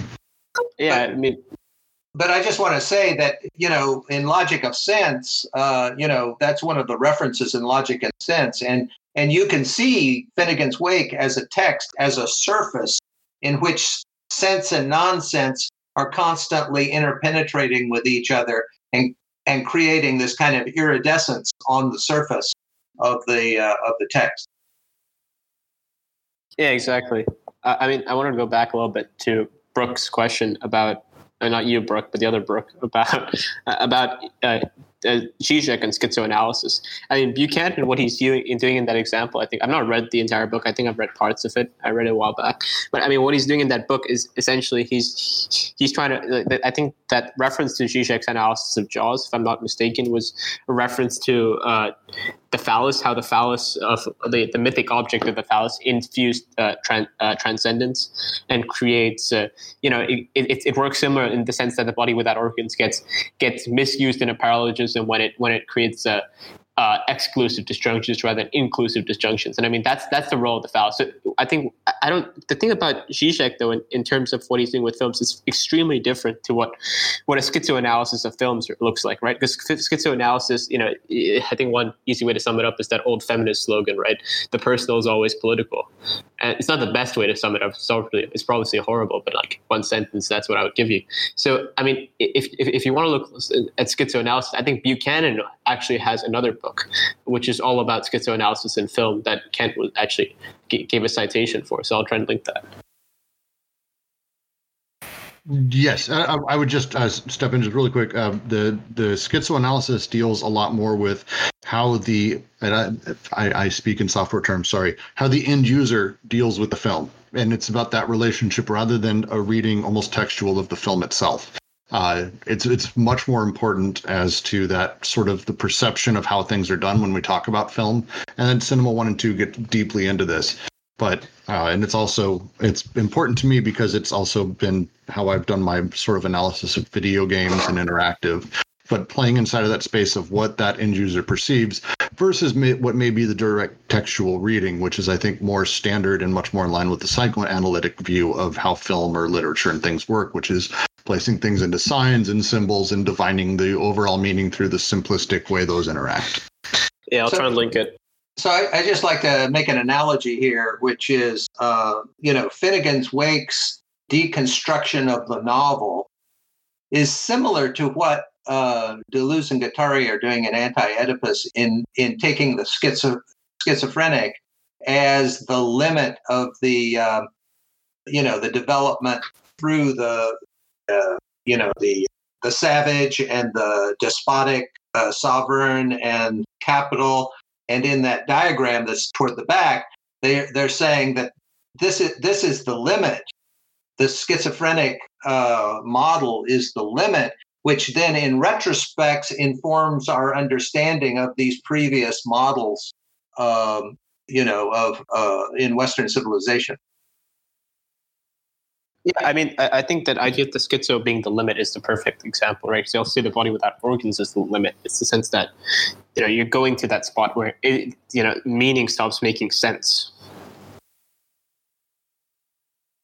Exactly. And I just like to draw a comparison between these different books of Deleuze. So the difference in repetition talks about the faculties of Kant in Critique of Pure Reason as interpreted by Heidegger. But then Logic of Sense talks about if the unconscious was this surface, what would be happening on this black hole, this event horizon surface of the unconscious? And then Anti-Oedipus is kind of going into the unconscious and saying, what are the syntheses that are within the unconscious itself? And so there's a kind of interesting transition between Difference in Repetition, Logic of Sense, and this book, Anti-Oedipus. Right. I think we need to be careful, though. I don't know how much I agree with the idea that it's Heidegger's reading of Kant's categories. I think it's more to Maimon's reading of Kant and how Maimon and how Kant reads Maimon, and then how Kant understands the third critique, and then how that relates to the problem of Genesis that Deleuze is posing in Difference in Repetition. Yeah, but I mean, the thing is that we're saying basically the same thing because Heidegger had a reading of Kant's faculties in order to kind of relate it to Dasein, and that's the point from which he sets off. But Deleuze interprets that through Maimon in order to get a different take on it. Yeah, but I think it's a whole discussion for another time, so I think we should move on now. I would agree. Who would like to read the next little paragraph? Okay, I guess I will. That's excellent. I believe we left off on it is correct. Yes. Excellent. It is correct to measure established literature against an Oedipal psychoanalysis, for this literature deploys a form of superego proper to it, even more noxious than the non-written superego. Oedipus is in fact literary before being psychoanalytic. There will always be a Breton against Artaud, whatever. I'm going to anglicize everything I read. That's the way it works. No, that's right. Artaud. A Goethe against Lenz, a Schiller against Holderlin. Don't care if I pronounced any of those wrong, sorry. In order to superegoize literature and tell us, careful, go no further. No errors for lack of tact. Werther, yes. Lenz, no. The Oedipal form of literature is its commodity form. We are free to think that there is finally even less dishonesty in psychoanalysis than in established literature, since the neurotic, pure and simple, produces a solitary work. irresponsible, illegible, and non-marketable, which on the contrary must pay not only to be read, but to be translated and reduced. He makes at least an economic error, an error in tact, and does not spread his values. Artaud puts it well. All writing is so much pig shit. That is to say, any literature that takes itself as an end or sets ends for itself, instead of being a process that plows the crap of being and its language, transports the weak, the aphasiacs, the illiterate. At least spare us sublimation. Every writer is a sellout. The only literature is that which places an explosive device in its package, fabricating a counterfeit currency, causing the superego and its form of expression to explode, as well as the market value of its form of content. Right. I think Artaud famously had a falling out with André Breton, who's like that whole surrealist guy. Yes. Yes. This but paragraph, I like the idea. The Oedipal form of literature is its commodity form. I like that. It's interesting. But you were saying, sorry. Oh, I was just going to say that every once in a while I'm reading something Duluth says, and it's just like, it makes me think about like creative projects that I'm interested in doing, and it makes me think about creativity in a different way. And I was going to commend this paragraph for helping me to think about creativity, less about being like, there's something I want to say, and more about, well, there's just this process that I want to go through. Oh, yeah. Deleuze and Guattari, right. Let's be fair. Everyone leaves Guattari out. It's fine. Yeah, I mean, I think there's a quote also, as I've been getting more into Guattari. I mean, he has a quote that Deleuze gave, and I think it's the introduction to psychoanalysis and transversality. Deleuze admits that Guattari went further than he did. Yeah, and I quite like Guattari, and I don't know why I left him out there. I apologize. Chaosophy is probably one of my favorite books that either of them has. The collection of essays is extraordinary. But I do want to just reread a couple of little parts of this. The neurotic, pure and simple, produces a solitary work, irresponsible, illegible, and non-marketable, which on the contrary must pay not only to be read, but to be translated and reduced. Talking about sort of the opposing of how one might deal with the commodity of literature, and how instead the opposing thing may be happening where you're actually paid to read it. I don't know. It strikes me as there's a form of writing and literature that exists in China. Tencent, sort of massive company there, pioneered it, and I put that word in just the biggest quotes. Every day, a writer will write a paragraph or a chapter, and people will pay him for it, a dime. I think it's pennies per page, per chapter. And they actually adjust what they're writing over time based on what the people are paying them. So it's like a hyper commodification of literature. And it is, some of the books it makes are genuinely the most horrific pablum you've ever read in your life. Almost a Tim and Eric level parody of writing. It just made me think of that for some reason. Wait, so I wonder, why does he say every writer is a sellout?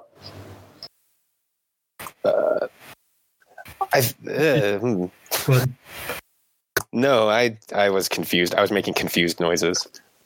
Please cut I have them one out. I have one interpretation, but I'd actually like to hear what other people say before I give mine.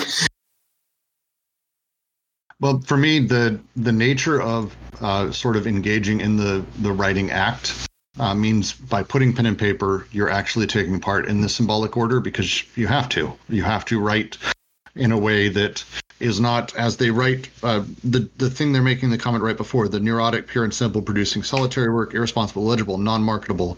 That can't actually be what a writer does. That a writer's job is literally the opposite of it. Therefore, they're a sellout. They're taking part in the Oedipal symbolic order by writing and doing their thing. It's how I read that. Rick.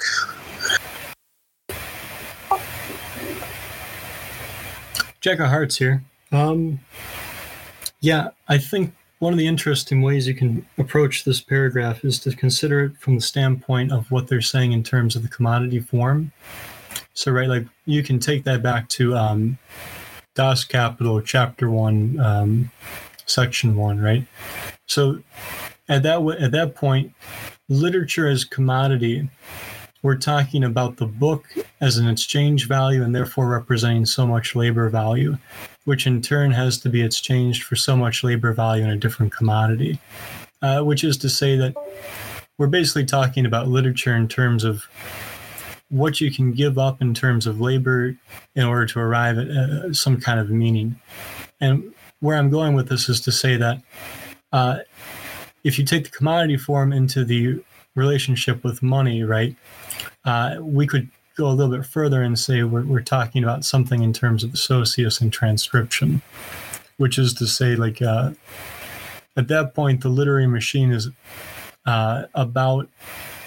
is in direct relationship with the socius. And if we're going to take that in the critique of Oedipus here in the Oedipal form, that means effectively the task of reading, the task of analyzing, and all that goes through the medium not only of capital, but of capital in relationship to the Oedipal, which is in and of itself a tremendous irony, given that the Oedipal, Oedipus Rex, right? We're talking Sophocles' Greek tragedy. We're talking about a piece of literature that psychoanalysis, particularly Freudian psychoanalysis, uses to understand people, and in that sense can also use to understand other texts, ironically. So right. If you talk that out, if every writer is a sellout, they're a sellout insofar as they're going to have to participate in this sort of neurotic element. Whereas to say, like, not only do they have to sell their book and at some level fit into not quite established form, but established form through its connection with what is acceptable, if you want to call it ideological, but what is going to sell and encourage people to trade their labor value for this exchange value, and therefore buy the book. If not, whether or not they read it is irrelevant. For example, I don't think many people read the Dan Brown paperbacks they buy. I certainly haven't read the one I was given. I think for me, it's their use of two words here in just two sentences. On the one side, they say every writer is a sellout, but then they go on to talk about literature.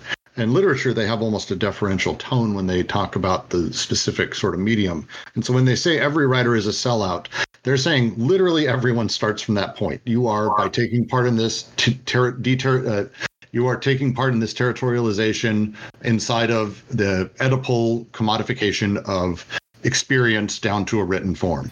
However, if you want to make literature and you want to be like basically to undo this sort of sellout shittiness, put a bomb in there, fake it, put something inside of it that people finish and they read and they go, oh, fuck, and it changes them because you've created, as they put, counterfeit currency, causing the superego in its form of expression to explode, as well as the market value of its form of content.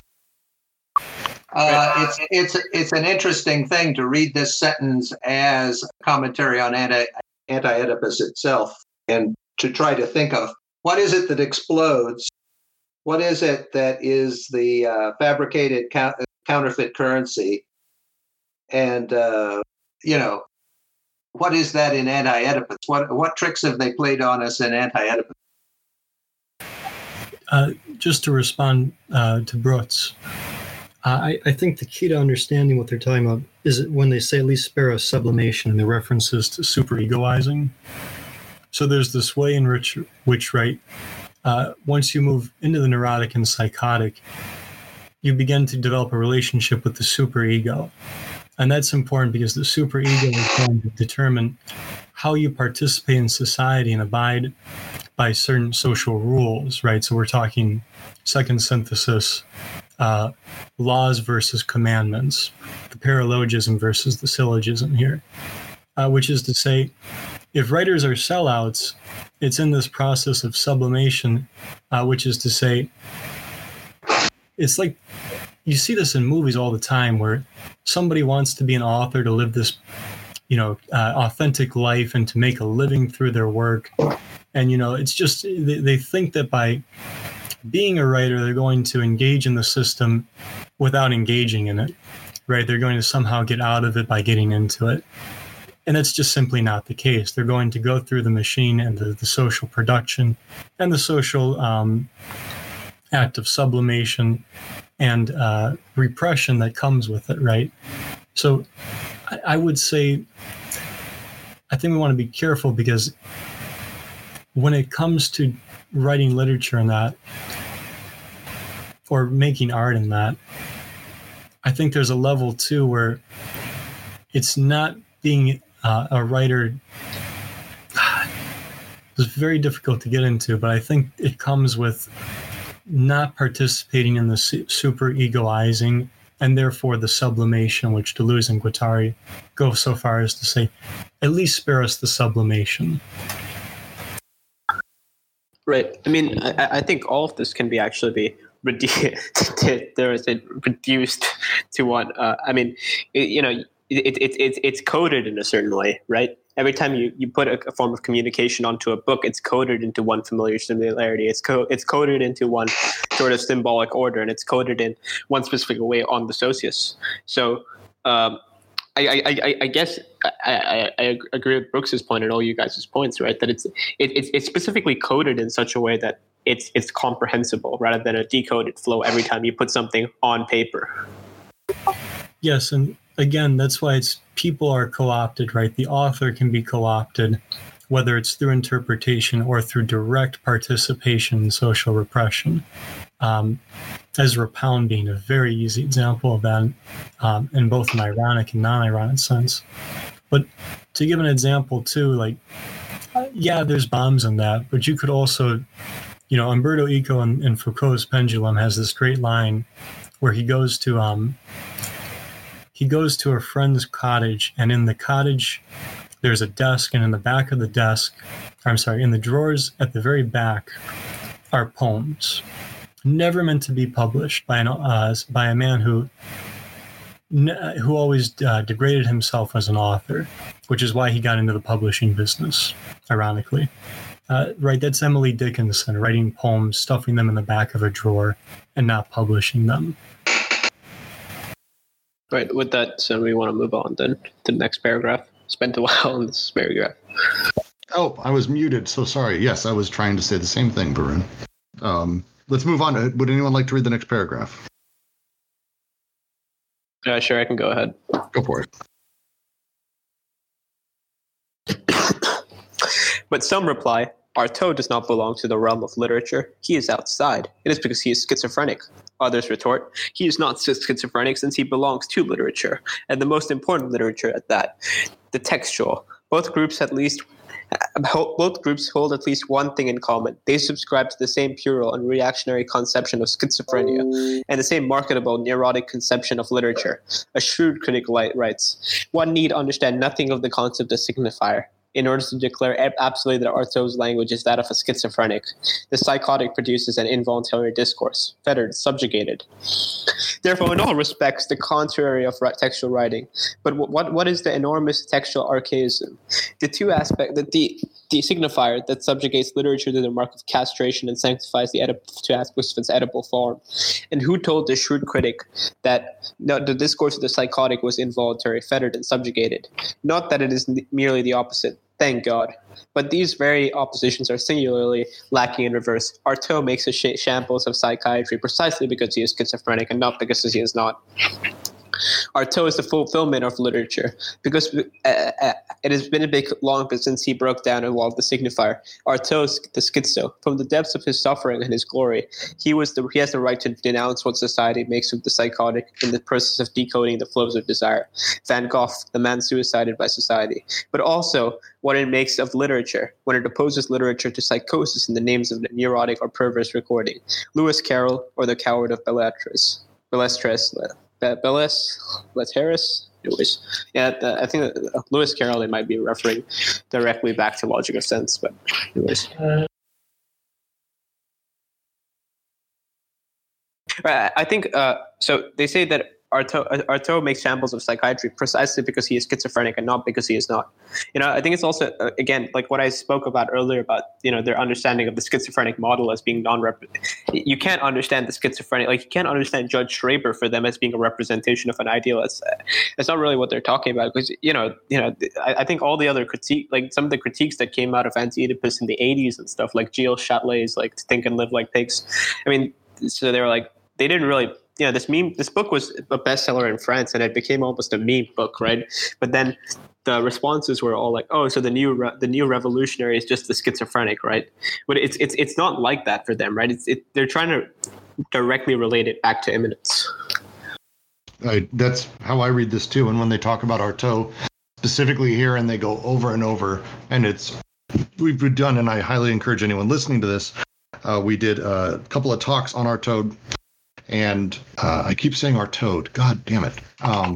But we did a couple of talks on him and his writings that are very, very pertinent to this. It's back in our SoundCloud and on our podcast. Worth listening to, because his works themselves are fairly incomprehensible directly. They don't. Like a couple of the other books we were talking about, or how some of the things they reference here, they aren't coming from a place where they are playing directly with what I would call our normal symbolic order. Would that be fair, Varun? If everyone he comes from a very different direction of everything. Yeah, I just gave an example of leaving the symbolic order in the chat. Yes, that's fair. And so, but by starting there and by playing with that, and Artaud definitely did, they call him the fulfillment of literature, because, and you could almost maybe say that he wasn't so much a writer, so he never really sold out. Right. I mean, but that's the idea that the schizophrenia is the limit. It's not so much that it's the actual it's the limit in the sense that they're going beyond it, right? I think there's a great line in A Thousand Plateaus that I keep repeating, especially in the chapter on the body without organs. They say that where psychoanalysis tells us stop, we haven't found ourselves yet. Schizoanalysis says no, we must go on. We must find our body without organs, and the body without organs is the limit that you're always chasing. Yep. Excellent. Anyone have any final points before we move on to just a couple more little paragraphs to go? All right, I'll go ahead and dive in. Very few accomplish what Lang calls the breakthrough of this schizophrenic wall or limit. Quite ordinary people, nevertheless. But the majority draw near the wall and back away horrified. Better to fall back under the law of the signifier, marked by castration, triangulated in Oedipus. So they displace the limit. They make it pass into the interior of the social formation, between the social production and reproduction that they invest, and the familial reproduction that they fall back on, to which they apply all the investments. They make the limit pass into the interior of the domain thus described by Oedipus, between the two poles of Oedipus. They never stop involuting and evolving between these two poles. Oedipus as the last rock, and castration as the cavern. The ultimate territoriality, although reduced to the analyst's couch, rather than the declotted flows of desire that flee, slip away, and take us where? Such is neurosis, the displacement of the limit, in order to create a little colonial world of one's own.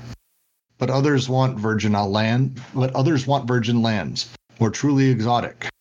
Families, more artificial. Societies, more secret, that they designed and institute along the length of the wall, in the locales of perversion. Still others, sickened by the utensility of Oedipus, but also by the shoddiness and asceticism of perversions, reach the wall and rebound against it, sometimes with an extreme violence. Then they become immobile. Silent, they retreat to the body without organs. Still a territoriality, but this time totally desert-like, where all desiring production is arrested, or it becomes rigid, feigning stoppage. Psychosis. That's such a fucking good paragraph. Why do I think of Marvel movies? I feel like. It's because you've been subjugated. Well, it just feels like they're talking about as people approach the wall, how they react to it and what they return to feels so particular here, and how people deal with Right. I mean, I think it goes back to that idea that people get stuck in ruts, right? And I think also the conservatism shows you that not everyone passes through this limit. It's only a certain few that really reach that point of the limit. I'd like to mention Melville. He wrote this book called Marty, which is a kind of failed novel. And in this book, he tries to take the position of the Islander and see them as philosophers, and then what would their philosophy have been like, and what would their position toward the Western worldview been like? And so it's a very interesting kind of meta novel that is about this kind of thing of coming up to the wall and trying to traverse it, and the fact that it's like a failed novel kind of it makes it even more interesting in some way. So I wanted to respond to the question of displacing the limit. So if you recall, in the previous section, Deleuze and Guattari make the point that Kerouac, Miller, and all these other authors go very far, but at the last, as they're moving, they have the problem of being, if you want to reterritorialize would probably be the proper term, but they come right back into the same, what we're tempted to call ideology. They come right back into the elements of sort of social requirements, if we want to use that, as opposed to Artaud, who is the fulfillment, which is the right. So Artaud is doing what they couldn't do, which I think is not just the glossolia and all that, where it's tempting to say like, oh, because he's incomprehensible. I think it's not that he's incomprehensible. I think it's that when you read a text like to have done with the judgment of God, you find it extremely difficult to just lay on the meaning of the text. So like when I first read Karl Marx, my initial thing was, oh, look, here's alienation, and here it is again. And I kept trying to force this interpretation from what I had heard about Marx onto the text. By the time I went back to reread it, I had grown up past that. But you can't do that to Artaud's work, because he's not working or engaging with that level of what could easily be called a meta-narrative. So when we're talking about displacing the limit in that, the limit, I would say, is where Freud would probably look at it in terms of sublimation, the superego, and say that's the way we fit into all this. But I think it's what Artaud does, in the sense that he's able to engage the social without being subsumed by it, without being a part of the consumption, but instead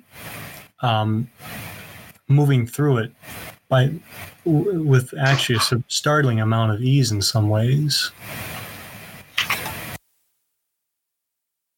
Right. I mean, there's a sort of point where people don't go far enough in this case. I think there's an interesting conversation to have about this. I think Taylor Adkins and Joseph Wiseman did a good podcast on like some of this. I forgot the exact episodes. That episode where they had that, what's his name, that hack, that village idiot, the bullshitter, Justin Murphy, right? They talk about this pretty much in that episode. We should have Taylor come back and talk actually through this with us, because I think it would be worthwhile. Let's hit him up and see if he'll join tomorrow, actually. I'm going to go ahead and continue reading, though, so we can keep getting through this. Apparently, yes, we know you don't like Justin Murphy. These catatonic bodies have fallen into the river like lead weights, immense transfixed hippopotamuses who will not come back up to the surface. They have entrusted all their forces to primal repression in order to escape the system of social and psychic repression that fabricates neurotics. But a more naked repression befalls them that declares them identical with the hospital schizo, the great autistic one, the clinical entity that lacks Oedipus.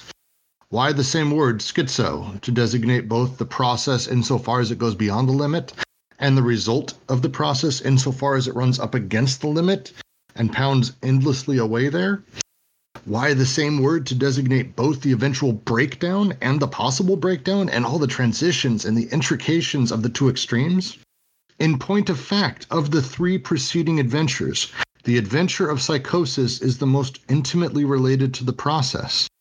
In the sense of Jasper's demonstration, when he shows that the demonic, ordinarily repressed, erupts by means of such a state, or gives rise to such states, which endlessly run the risk of making it topple into breakdown and disintegration.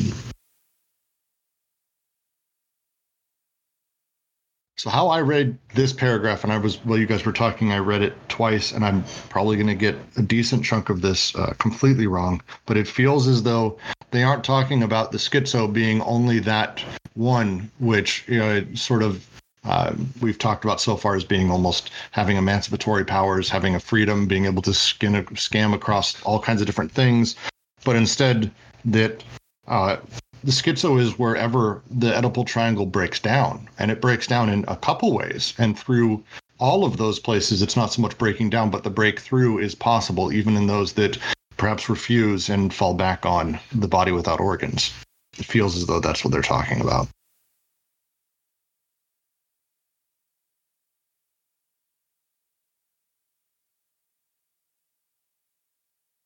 If anyone has another view of that, feel free. It just feels like they just want to make sure that we are not simply throwing out the catatonic bodies that have fallen into the river like lead weights as though they are, debris left behind, but instead that they also have the potentiality inside of them. Since it is also where breakdown and disintegration happen. Is my mic working? Okay. Apparently it's working. Fuck you, Park Bench. I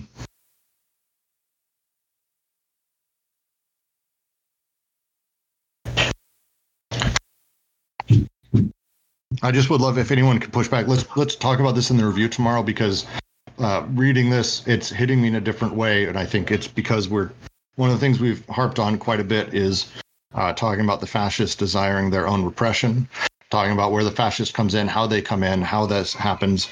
It feels like this paragraph is very much talking about, it's not that the schizo is not just purely this one emancipatory bright figure, but that everyone who has broken down actually has that potentiality in them.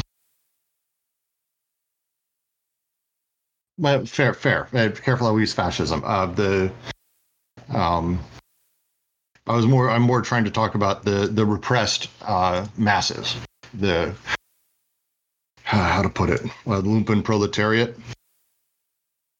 Maybe another better word. Right. I think the best word is Spinozism.